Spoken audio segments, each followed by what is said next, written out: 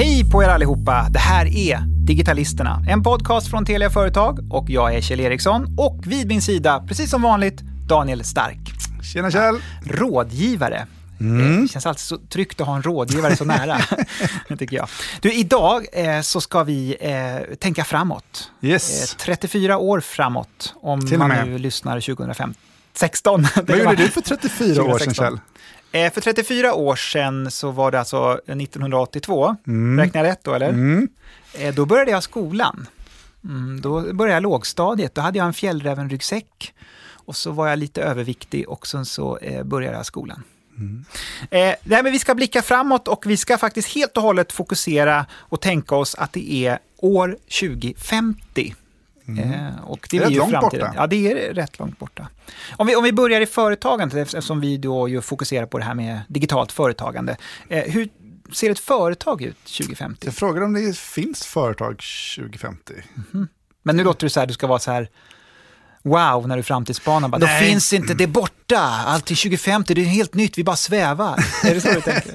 Vi är bara atomer som svävar runt. Nej, det kommer att vara någon form av organisation. Frågan är bara hur det företaget kommer att se ut. Om vi kommer ha den aktieägarstruktur vi har och det arbetssättet vi har idag, eller om vi kommer att jobba på ett helt annorlunda sätt. Det är det som är kanske lite svårt, att hur kommer formen för företaget vara?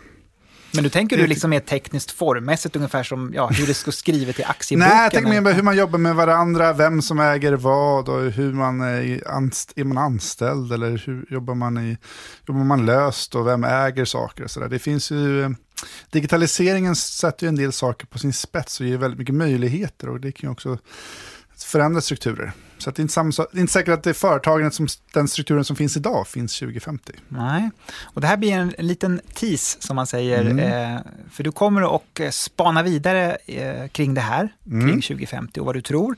Och möjligheterna kommer vi också att jaga efter. Det är så många. Men vi har en gäst förstås. Välkommen hit Jenny Karlstedt på Sweco. Tack så mycket. Lite kort, vad gör och är Sweco? Sweco är ett miljö- och teknikkonsultbolag som jobbar med samhällsutveckling eller stadsbyggnad. Och då tänker ni ofta framåt? Vi tänker ofta framåt, absolut. Det gör ni. Och du Jenny, du brukar ju också vara ute och föreläsa väldigt mycket och prata just om framtiden. Ja, eller? Ja. Om smarta städer och samhällen och hållbara sådana. 2050 är ju det året då vi ska fokusera på och Daniel ska ju spana, jag ska försöka spana och spåna. Och Katarina ska försöka spana. Katarina från Silicon Valley ska göra det också. Och så du Jenny. Det är lika bra vi börjar då. Jenny, 2050, du säger smarta städer. När man tittar på en stad, vad som kommer hända 34 år framåt i tiden, så är det jättesvårt att säga vad som kommer hända då. Och ni var själva inne på, om man tittar tillbaka till 1982. Jag är ju själv uppvuxen med den här generationen som tittade på Tillbaka till framtiden-filmerna. Jag vet inte om ni har tittat på dem också. Jag gillar dem, det är roligt. Ja. Och det handlar ju om en kille som får chansen att åka 30 år framåt i tiden. Och det året han landade i då. Han åker från 1985 och landade 2015, alltså förra året. 21 oktober 2015 till och med. Ja, det är jättestort. Han kliver ut i en verklighet, visserligen då Hollywood-verkligheten, men ändå där det finns flygande bilar, flygande skateboards. Och mycket av de sakerna som de säger om de har vi ju inte idag. Däremot så finns det saker i filmen som vi faktiskt har.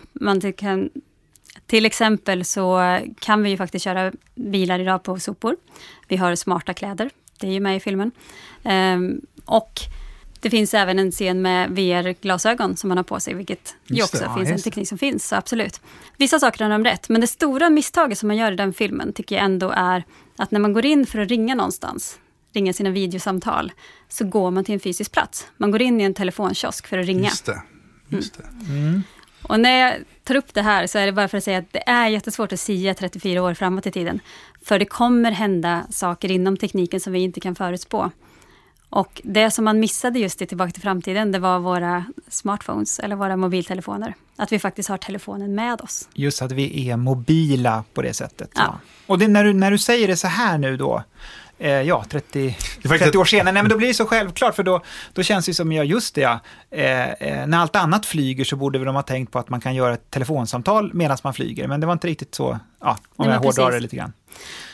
Men är det inte så att man spånar fram till det som är aktuellt just nu? För var det inte mycket kring flyga... Mars och sånt där var ju, eller månen var väldigt klart och sånt, men ändå att flyget hade en stor inverkan och sånt där. Då är väl det som man kanske går igång på. Fanns internet i den filmen? Jag kommer faktiskt inte ihåg det. Var internet med som någon sorts fenomen att hitta information? Ja, det var väl videosamtalen, men inte som informationskälla vad jag minns. Det var ett tag sedan jag såg filmerna. Det här är ju 85 då, eller 89 spelades väl några filmer in. Jag tror att Tele har gjort också en sån här framtidsvisionsfilm som var för 2000, som var inspelad på slutet på 80-talet. Det var exakt som det är idag, så den var bara, de var felkalibrerat den på sådär 10-12 år, men annars så stämde den väldigt bra faktiskt. Men flög allt omkring? För det är mycket flyg. Nej, men det var mycket videosamtal, sitta på tåget och jobba och prata med familjen med video och sånt där. Och det var rätt kul, för frun jobbade hårt och man var på någon bergstopp och klättrade och verkade inte göra så mycket och fick lite inspiration. Jaha, alltså ungefär som kvinnan gjorde karriär, eller vadå? Ja, kvinnan karriär och mannen var en bergsklättrare. Jaha, och det här var alltså, det var 80-talet som ni gjorde? Jag ska inte säga exakt vilket årtal, men det var rätt slående. Jag tror det var en vision för 2000 och den stämde väldigt bra under 2010 än 2012 och sånt där. Så det är bara en 10-12 år fel. Men i din spaning då, Jenny, tror du att 2050 är det då det händer att vi flyger omkring? Propellrar på ryggen och åker omkring som Karlsson på taket och... Men vet, det kanske några gör, men jag tror inte att vi kommer vara där riktigt ändå. Nu kommer jag säkert få fel bara för att jag säger det så säkert. Men om vi ska återkoppla till städer och tekniker, det som jag ville få fram lite grann med den här liknelsen med Tillbaka till framtiden, det är just de här tekniksprången som sker då och då. Det som kallas för disruptive technologies. Alltså saker som vi inte riktigt är medvetna om kommer ske. Att när vi tänker framåt och tänker 34 år framåt så är det lätt att vi utgår ifrån vilka vi är idag. Men den här nya tekniken, det är oftast den som lyckas påverka våra beteenden och få oss att ändra våra beteendemönster. Och det får oss också att ändra hur vi använder stadsrummet. Så om man tittar på då mobiltelefoner, eftersom vi var där, så idag går vi runt med mobiltelefonen i fickan. Då har vi all information om staden i fickan. Vi har information och kontaktinformation till våra vänner, våra kollegor. Allting vi behöver veta har vi egentligen i fickan. Och om man också då tänker tillbaka, så ska jag en tillbakablick till, så lovar jag att jag ska blicka framåt. För 15-20 år sedan när man skulle träffas in i stan, då gjorde man ofta så, åtminstone i den stan där jag växte upp, då bestämde man plats i en affär som låg väldigt nära där bussarna stannade i centrum. Och sen åkte man in dit och sen hängde man i den affären och kollade lite på utbudet, vad var nytt sen igår, för man var ju kanske där igår också, och väntade på att vännerna skulle komma. Men det gör man ju inte idag. Vi använder inte staden på det sättet. Idag bestämmer man mötet när man väl kommer in till staden. Och alla ringer upp och då bestämmer man utifrån där man befinner sig rent geografiskt just då. Man ringer och säger också att man är sen. Precis. Eller är på väg. Och det här menar jag då har en effekt på hur vi använder stadsrummet. Det här har självklart effekt på den affären i den staden där jag växte upp, som inte kommer troligtvis inte ha lika många kunder idag som man hade för 15-20 år sedan. Hur kommer affärerna locka till sig folk om 2050, tror du? Ja, för det första så tror jag att en stad 2050 kommer handla mer om produktion än konsumtion. Det kommer vara mycket om lokal produktion och vi kommer ha mycket delad ekonomi, att man handlar mer av varandra kanske än av affärer. Jag tror också att mycket av handeln kommer ske via internet. Ta lite om det här med arbetslivet då. Hur tänker du där då? Precis som jag frågade Daniel här i början om hur ett företag ser ut 2050, eller alltså, hur jobbar vi, eller är det robotar som jobbar, eller man har ingen aning ju 2050. Jag tycker att det känns som det är din hemmaarena mer än min, Daniel, men automation, ja, det är ju på gång. Det är på gång, ja. Vi har ju redan ersatt Kjell här i ett annat avsnitt, så att vi har en ersättare till Kjell. Vi provade ersätta mig med en robot och det gick förvånansvärt bra. Var det någon som märkte skillnad? Ingen märkte någon skillnad och lyssnarandelen ökade drastiskt, väldigt många. Ja. Du ser. Nej, men du säger det, automatiseringen, ja, den kommer. Och självklart våra arbetsplatser. Vi kommer inte vara bundna till våra arbetsplatser på samma sätt som vi är idag. Och den förändringen finns ju redan idag. Vi måste inte vara på plats för att kunna arbeta eller utföra mycket av arbetet. Jag tror att möjligheten till virtuella mötesplatser kommer att öka också. Man kan ta många möten utan att faktiskt träffas fysiskt på samma ställe. Där tror du som jag. Ja, jag är inne på det också. Får jag dra lite grann hur jag känner inför framtiden? För nu är vi inne på precis de här ämnena som jag tror väldigt starkt kommer. Och det är som automatisering. tror jag väldigt mycket på. Jag tycker bara nu när man besöker ett företag till exempel och kommer in i receptionen så får man ju numera skriva in sig själv. Och så kommer det en liten utskriftslapp. Och sen får man gå till en kaffemaskin och sen så får man ett sms att eller som den man ska besöka är på väg. Och sen så kommer den personen, för den har fått ett sms att man är där i receptionen. Men ändå finns det receptionister, inte rätt fascinerande? Jo, än så länge. Och det är där jag tror det är stora. Det inte så? Ja, för de finns ju ändå där fortfarande. Ja. Och det de gör är oftast att säga att jag ska gå och göra deras jobb. Det låter som att jag låter vresig gammal gubbe. Det är inte så jag menar. Men jag menar att det är ju... Men det är där jag tror att vi kommer att 2050 så har vi tagit klivet. Och då är det ingen människa alls där. Utan då är det bara en automat, så att säga. Jag är inte så säker. Det tror jag, jo. För det borde redan ha skett i så fall. Alltså det finns ju redan alla de här systemen idag. Nej, men jag tror att vi är rädda. Jag tror vi är fortfarande lite rädda för att ta bort människan. Men jag tror att vi kommer att bli modigare och modigare att ta bort människor. Jag tror vi kommer men jag tror det, ja. Ja, jag inte lika vissa saker tror jag det. Ja. Sen tror jag att värdet av människan, alltså man kommer omdefiniera sin roll. Jag tror att receptionisten idag handlar inte om att ringa på någon, utan det handlar om att vara välkommen och ge ett ansikte till företaget och ge en känsla kring när du kommer in. Och ge en välkomnande känsla. Just att du har faktiskt en person som välkomnar dig. Det i sig är en symbol för att du är välkomnande. Istället för att skulle du bara kunna ha en dator där med en skärm och sen så är det klart. Men man har inte det, för det visar tecken på att det inte är så viktigt när du kommer. Nej, just det. Så jag tror att det finns ett symbolvärde, en symbolik som gör det. Jag tror att rollen, det är nog det sätt, men jag är inte säker på att... Jag tror man kommer att omdefiniera rollen. Jag tror att receptionisternas roll är redan omdefinierad faktiskt. Jenny, avgörandet här då? Vad tror du? Är det en robot i receptionen helt och hållet fullt ut då? 2050? Jag tror ju då att de allra flesta mötena kommer vara virtuella möten. Så då kanske du möter en avatar redan i receptionsdisken. Men sen också det kommer det verkligen. Alltså nu är jag ju en digitalist-anhängare här. Ja, det är det ju. Ja. Men samtidigt så har det slagit med någonting väldigt starkt. Det är ju det här, gamingvärlden är extremt mycket. De började ju online. Det var där man såg, så man chattade med varandra.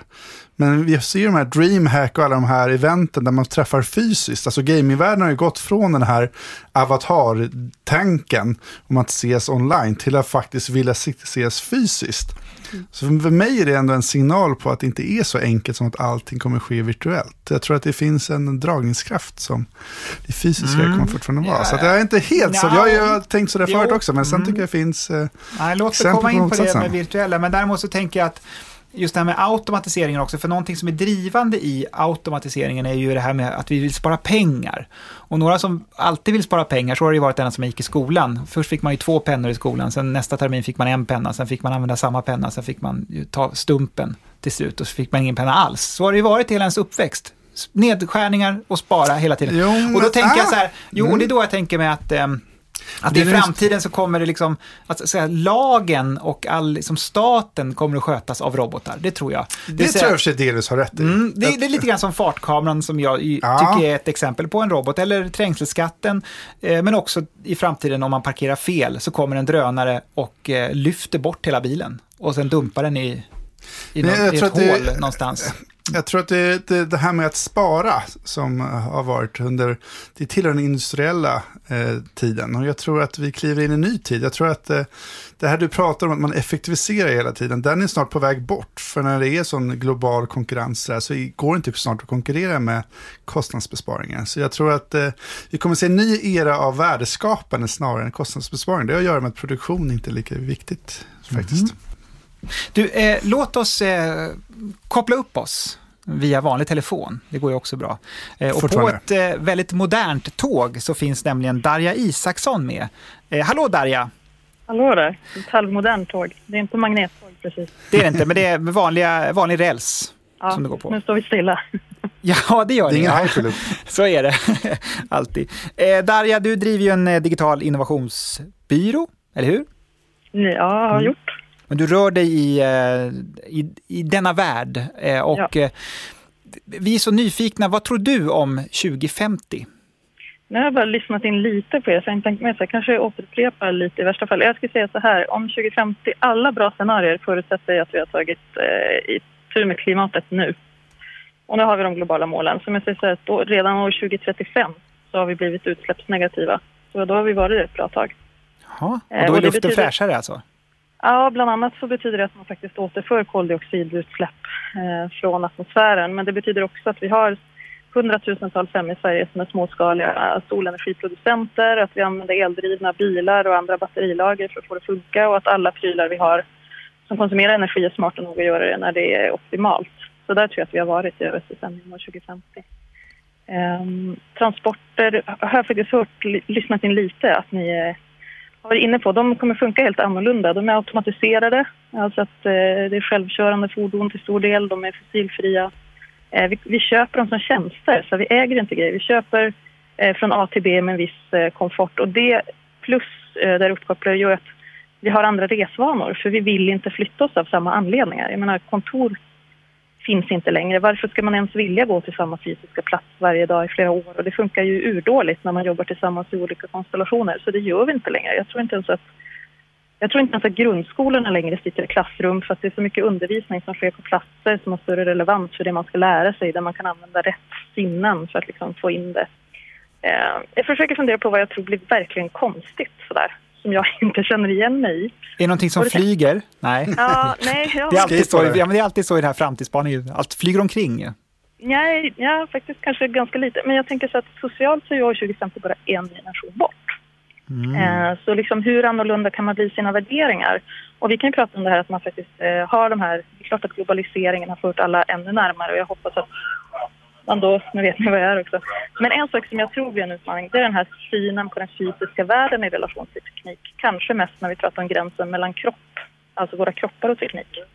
Så jag skulle tro att 2050 då är det nog rätt självklart för unga att använda sig av hjärnimplantat, om det gör livet enklare när man ska ta till sig kunskap eller interagera med maskiner. Men jag vet att Negroponte har ju sagt att omkring år 2050 då kommer vi kunna äta piller med nanorobotar för att lära oss någonting. Vill du lära dig prata franska? Varsågod, svälj den här. Och det innebär i så fall att vi låter oss liksom omprogrammeras. Och det kan jag tänka mig kan ta någon generation att gå med på. Vad vet jag? Alltså jag gillar inte ens bröstförstoringar. Jag kan liksom leva med tanken på pacemakers. Jag skulle hellre ha en robothand än ingen alls. Men en liten hjärnmanipulation kanske? Ja, men du vet, det är sådär, där tror jag att det finns tabun. Och då tror jag att en del sådana grejer kan kräva att folk dör av för att de verkligen ska gå igenom. Kommer man behöva lära sig franska 2050? Nej, men det var ett dåligt exempel. Det är klart man inte behöver. Det var hela min poäng. Ska han kontras? Men i backspegeln, några saker som jag hoppas fick de här sakerna att hända. Om jag bara skulle säga wrap up 3 grejer som jag skulle önska mig. Rätten för alla konsumenter att fatta klimatinformerade beslut började gälla år 2020. Då fick vi en innovation på att verkligen se de grejerna. Rätten att få sin kunskap validerad med tung trovärdighet oavsett om man har lärt sig något på YouTube eller ett universitet i Mogadishu eller Handels. Det ska inte spela någon roll, så att vi verkligen använder möjligheterna. Och rätten att få hälsorekommendationer och behandling baserat på ens eget DNA och livsstilsparametrar så att det verkligen blir personaliserat. Det är så här 3, tycker jag, rättigheter som jag tror skulle kunna göra skillnad för att ta oss dit vi behöver ta oss. Fantastiskt. Tror du att du är framme då med tåget 2050? Eller ser det mörkt ut nu om den står still, menar jag? Alltså jag skulle bli ruskigt ledsen om SJ snodde mig på mina barns uppväxt. Det tror jag inte. Då får jag väl promenera. Då har SJ en arg kund i så fall. Då har de en arg kund.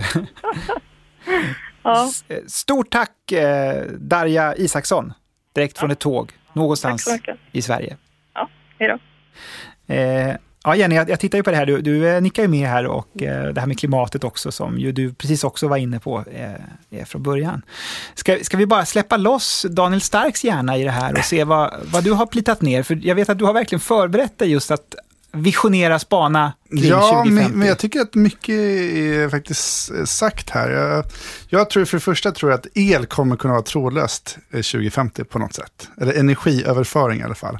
Vi ska lägga till en sak här då, för att jag har nämligen, det var så många år som jag mötte, jag kommer inte ihåg namnet nu, så kan det bli ibland, men jag mötte en person som sa att den stora revolutionen, precis som att internet ändå är en slags revolution som har ju förändrat så mycket i arbetslivet och hur vi jobbar med information och så, att den stora nästa grejen är just om vi då knäcker den här frågan med trådlös el. Det har ju pågått en del försök där råttor dör om de är emellan och så. Men om man löser den frågan så att el bara liksom finns i luften, så kommer ju det innebära att det är så många uppfinningar som vi kommer att kunna ha. Alltså då är vi inne på flygmaskiner eller bilar och saker som bara åker omkring för dem, och lampor som bara lyser av sig själva. Frågan är om vi ska prata om trådlös el eller trådlös energi som man kan göra om till någonting. För att det är lite olika saker också. Att, det finns ju energi just nu, värme är ju energi i sig, så att vi har ju energi runt omkring oss som det är nu. Ja, det har vi, ja. Men jag tror verkligen att energiproblemet är löst 2050. Jag tror att bristen på energi är ingen issue 2050. Och då kan vi ringa dig om det här är fel alltså? Ja, det kan jag göra. Jag tror verkligen att för vi har inte brist på energi, vi har bara brist på energi som vi kan utnyttja på ett effektivt sätt idag. Prata med solen för att höra, det finns en del. Det är väldigt mycket energi. Så där tror jag faktiskt att det är något som man kommer titta tillbaka på. Okej, jaha, var det ett problem? Jag är beredd att stödja dig där. Du får stöd här från Jenny. Nej, men det finns också med i dina tankar och visioner också, just det att elfrågan är löst. Och absolut, och vi pratar ju om de framtida städerna förut. Jag tror att de framtida städerna kommer ha en lokal energiproduktion, och vi kommer lagra elen, och vi kommer också kunna sälja den. Vi kommer att kunna ha den som en delad ekonomi. Dela med oss till våra grannar. Det var en kille som försökte bygga ett kärnkraftverk hemma i köket. Men då kom ju Säpo, tror jag. Och stoppade det där. Det kanske inte är kärnkraftverk. Jo, men det var energiformen 2050. Jag läste om det här. I tidningen skulle bygga en reaktor på spisen, tror jag det var. Men det är kanske inte riktigt det ni tänker på. Nu pratar vi mer om miljövänliga energikällor, tror jag, med solenergi och vindenergi och så vidare. Jag tror att det kommer finnas en världsvaluta som inte kontrolleras av någon enskild stat 2050. Lite som här med bitcoin-varianten då? Ja, om det är bitcoin eller blockchain, någon form av blockchain-variant, om det är bitcoin eller om det är något annat eller vad det nu är. Men jag tror att det kommer nog komma tidigare än så, men vi kommer att snart få se att den monetära systemet som vi har idag är ohållbart i en globalisering. Jag tycker det ser vi redan nu 2016 att det kan bli lite svårt. Och det kommer bli lite spännande. Sen tror jag också att mycket kommer byggas upp kring ändliga resurser. För att när allting är så globalt och tillgängligt, så det som blir unikt kommer bli det som är lite begränsat. Det är ju som pengar idag, kan man säga att pengar tidigare var ju guld som var bakgrunden. Som var satte värdet för pengar. Sen har vi släppt det, och nu kan egentligen pengar så länge vi tror på det monetära systemet. Men jag tror att vi kommer, när allting blir så digitalt och flytande, så tror jag att man kommer fokusera, det som kommer att vara beständigt är det som finns en viss begränsning i. Faktiskt. Jag tror att när allt är oändligt så blir det oändliga det som är viktigt.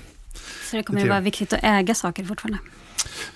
Jag är helt inne på den här linjen att jag tror man kommer köpa väldigt mycket som tjänst. Som Darja sa just. Jag tror man kommer inte köpa en diskmaskin eller tvättmaskin. Man kommer betala per tvätt eller per disk. Man kommer inte betala för en bil, utan man kommer betala för resan. Frågan är boendet. Där tror jag också att jag är en sån där som tror ändå att människor har en del insikt och drivkrafter, och bygga bo tror jag är en sån drivkraft som kommer alltid finnas med oss. Så bostad vet jag inte, men jag tror att mycket av det som vi konsumerar i vardagen, det kommer vi köpa som tjänst på löpande band. Jag tror att tallriken kommer diska sig själv med någon slags nanoteknik. Så tänker jag. Jag tror att boenden kommer se väldigt annorlunda ut i framtiden. De kommer behöva vara mer flexibla. Jag tror som du att vi har en drivkraft att vilja vara trygga, absolut. Men vi har också, det kommer finnas en mycket större flexibilitet att bo på andra ställen och att pröva på det. Och det kanske är så att den insatsen man gör i boendemarknaden, att man köper en lägenhet eller man har en lägenhet in i delningsekonomin, men man kanske inte är där man bor större delen av tiden. 2050 alltså. Stort tack Jenny Karlstedt på Sweco för att du kom hit. Tack så mycket. Och vi fortsätter att vara i framtiden, men inte i Sverige. Nu ska vi over there. I USA brukar de ju alltid ligga lite längre fram, men däremot tidsmässigt, alltså man kollar på klockan så ligger de längre bak. Så 9 timmar back, där finns hon, Aftonbladet, Digitala Livets reporter Katarina Andersson, direkt från Silicon Valley. Hallå Katarina! Hallå Kjell och Daniel, hur är läget med er? Hur bra som helst. Hur bra som helst. Just nu befinner vi oss i nuet och därför undrar 9 timmar framför dig. 9 timmar framför dig. Därför undrar vi, vad ser du just nu? Jag sitter i en Uber. Jag är på väg till Fort Mason som är ett sånt här stort konferenscenter, och framför mig så har jag bukten, vattnet och Golden Gate Bridge. Den röda, ni vet vad jag menar. Och var är du på väg någonstans? Facebook har en stor framtidskonferens här i 2 hela dagar. Igår lyssnade jag på Zuckerberg när han höll sitt visionstal för framtiden. Och idag ska jag tillbaka och det är fler intressanta seminarier och föredrag och massa intressanta människor. Vi siktar ju framåt i det här avsnittet och vi tänker oss år 2050. Och då vill vi ställa frågan till dig att om Silicon Valley fick bestämma, och då menar jag verkligen bestämma. Om de tog över världen. Ja, tog över hela världen. Hur tror du då världen kommer att se ut 2050? Alltså, om de fick ta över hela världen säger du, de vill ju redan ta över hela världen. Och Mark Zuckerberg var väldigt tydlig med det igår, att han vill att hela världen ska vara uppkopplad. Alltså det vi inte tänker på som jag tycker är väldigt intressant egentligen, det är att alltså över hälften av jordens befolkning eller 2/3 har inte tillgång till nät. De är inte online. Vi pratade om det som att det är ju våran verklighet och det är vårat liv. Men alltså en sån enorm mängd människor i världen har inte tillgång till internet av olika anledningar. Antingen finns det inte uppkoppling eller så har man inte råd med internet eller så fattar man inte vad man ska ha det till. Och det här pratade Zuckerberg om igår och jag tyckte det var jättespännande. Han sa så här, bara för ett par år sedan så trodde jag inte att vi skulle ha en fabrik här och bygga flygplan och drönare och satelliter, men det gör vi, sa han. De här flygfordonen, de ska alltså upp i luften och kunna ge områden som inte har tillgång till nät internet. Och det är ju fint, eller hur? Sen har också Facebook sett till då att man bygger appar som är otroligt datasnåla. Okej, vänta lite, jag ska bara gå ut min Uber för jag är faktiskt framme här. Är du framme? Ja. Du öppnar dörren själv, va? Vad är det för dålig service där? Vänta lite, jag ska bara greppa allt min kaffe och allting. Okej, thank you so much. Take care. Men där får du ge en stjärna mindre. Du måste få lite hjälp när du är ändå Katarina Andersson. Okej. Ja. Jag var, nu är jag här. Det här med att alla kan ska kunna få internet genom att man sprider det med drönare och flygplan och så till områden som annars inte skulle ha en mast att koppla upp sig mot. Men också att man bygger de här datasnåla apparna på en speciell plattform som Facebook har skapat som heter Free Basics. Där är det appar som bara har det allra nödvändigaste för att de inte ska dra någon data. Så det blir billigt att surfa med de här apparna eller kostar ingenting eftersom Facebook har kontrakt med olika operatörer i fattiga länder som har sagt det är okej. Så att i och med de här apparna så kan man alltså få tillgång till väldigt bra tjänster. Jag snackade med en läkare igår som hade utvecklat en app till exempel där man kunde ställa frågor om hälsa om man inte har tillgång till läkare där man bor. Att folk långt ute i djungeln liksom kunde ändå sitta där och liksom ställa frågor om hälsa. Det är jättespännande. Så internet åt alla är en sån här stor grej som kommer förändra världen jättemycket. Tänk vad som händer om alla har tillgång till internet. Vad betyder det för samhället? Tror ni själva? Ja, så du tänker då så här, Katarina, att liksom när vi då framtidsspanar här så tänker du att då här ser de liksom att det är så många som står utanför det här så att det som egentligen är det stora 2050 att det kanske är då först alla på jorden är uppkopplade så att säga och det är då det händer saker. Ja, tänk vad som kan hända då också rent. Alltså om man tittar på det positiva som händer när folk får nät. Man gjorde ju sådana försök till exempel i New York i fattiga områden som Bronx där man gav ett hyreshus gratis internet. Och det visade sig att de människorna som bodde där för att de hade tillgång till så mycket information och hela nätet så lyftes deras liv otroligt. Eftersom man lär sig så mycket när man har tillgång till information. Och då tänker jag på det positiva planet så är det ju så att det är helt fantastiskt att människor kan få tillgång till information. Alltså, tänk så mycket vi lär oss. Vi säger ju alltid så här bara, ja men googla det då, säger vi. Och sen har vi ett svar på frågan 3 sekunder senare, eller hur? Om hela världen då får det så borde ju hela världen bli smartare om man ska vara riktigt positiv, eller hur? Ja, positiv ska man ju vara. Du, spring in och försök att ge Zuckerberg en kram från oss. Ja, jag ska försöka ta en selfie med honom.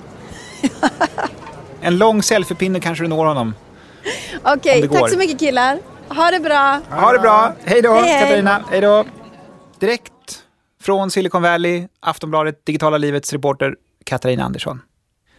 Du skiner alltid upp lite där, Daniel. Blir du sugen på att åka till Silicon Valley? Eller? Jag är alltid sugen på det. Det är väldigt roligt i Silicon Valley. Vill du bo där? Jag skulle mycket gärna kunna tänka mig att bo där. Ja.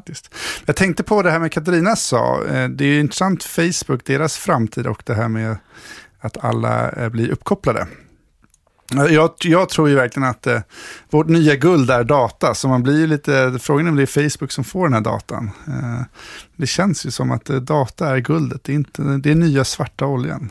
Gör inte det? Det är lite, man åker inte till Klondike, man åker till en server. Ja, det blir det som blir nästan det man slåss om kanske är just datan. Jag tycker att det är fascinerande att Facebook tittar så mycket framåt, det är ett tecken på någonting.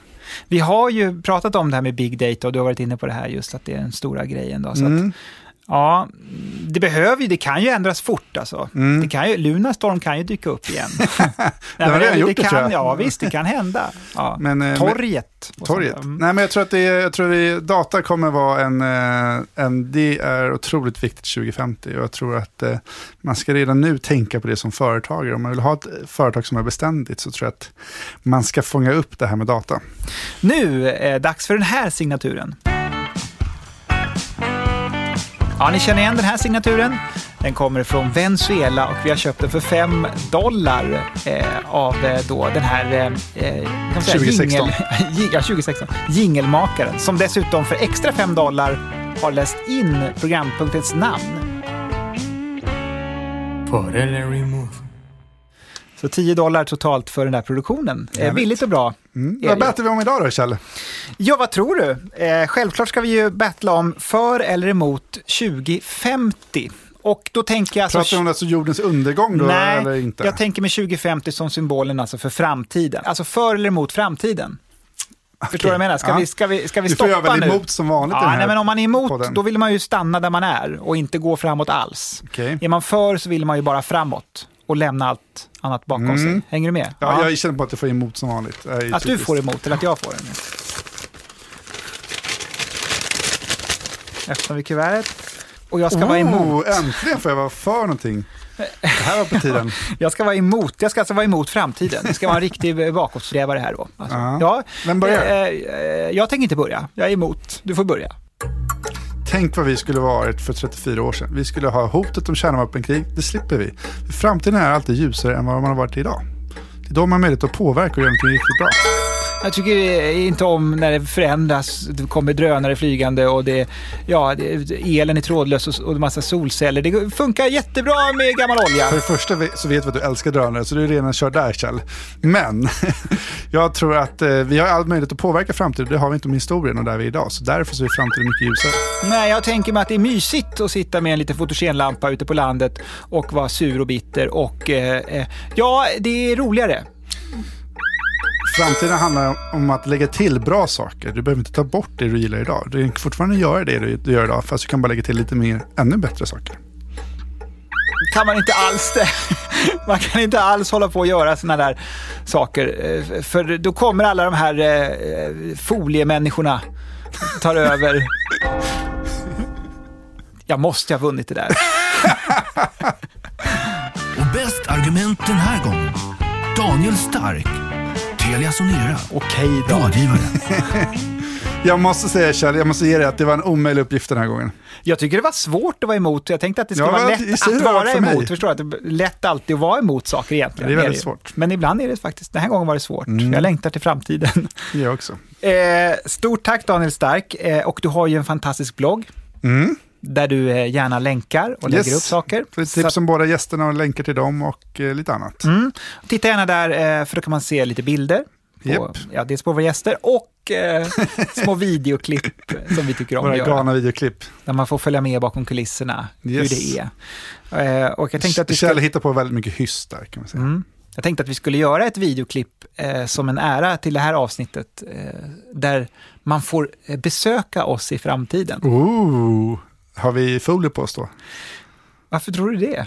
Är det för att det ligger 3 kilo folie här utanför studion? Gå gärna in också på Telia Företags Facebook-sida om ni har tillgång till Facebook. Och det har ni väl? Du har inte det. Nej, jag har inte det faktiskt. Men du får gå in på vår blogg Bättre Affärer istället. Podd.telia.se. Jag går in den vägen istället. Zuckerberg, han blir arg nu när han hör att inte jag har Facebook. Du är så alternativ.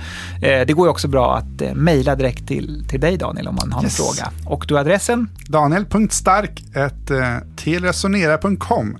Då så. På återhörande. Digitalisterna, en podcast från Telia Företag. 2016.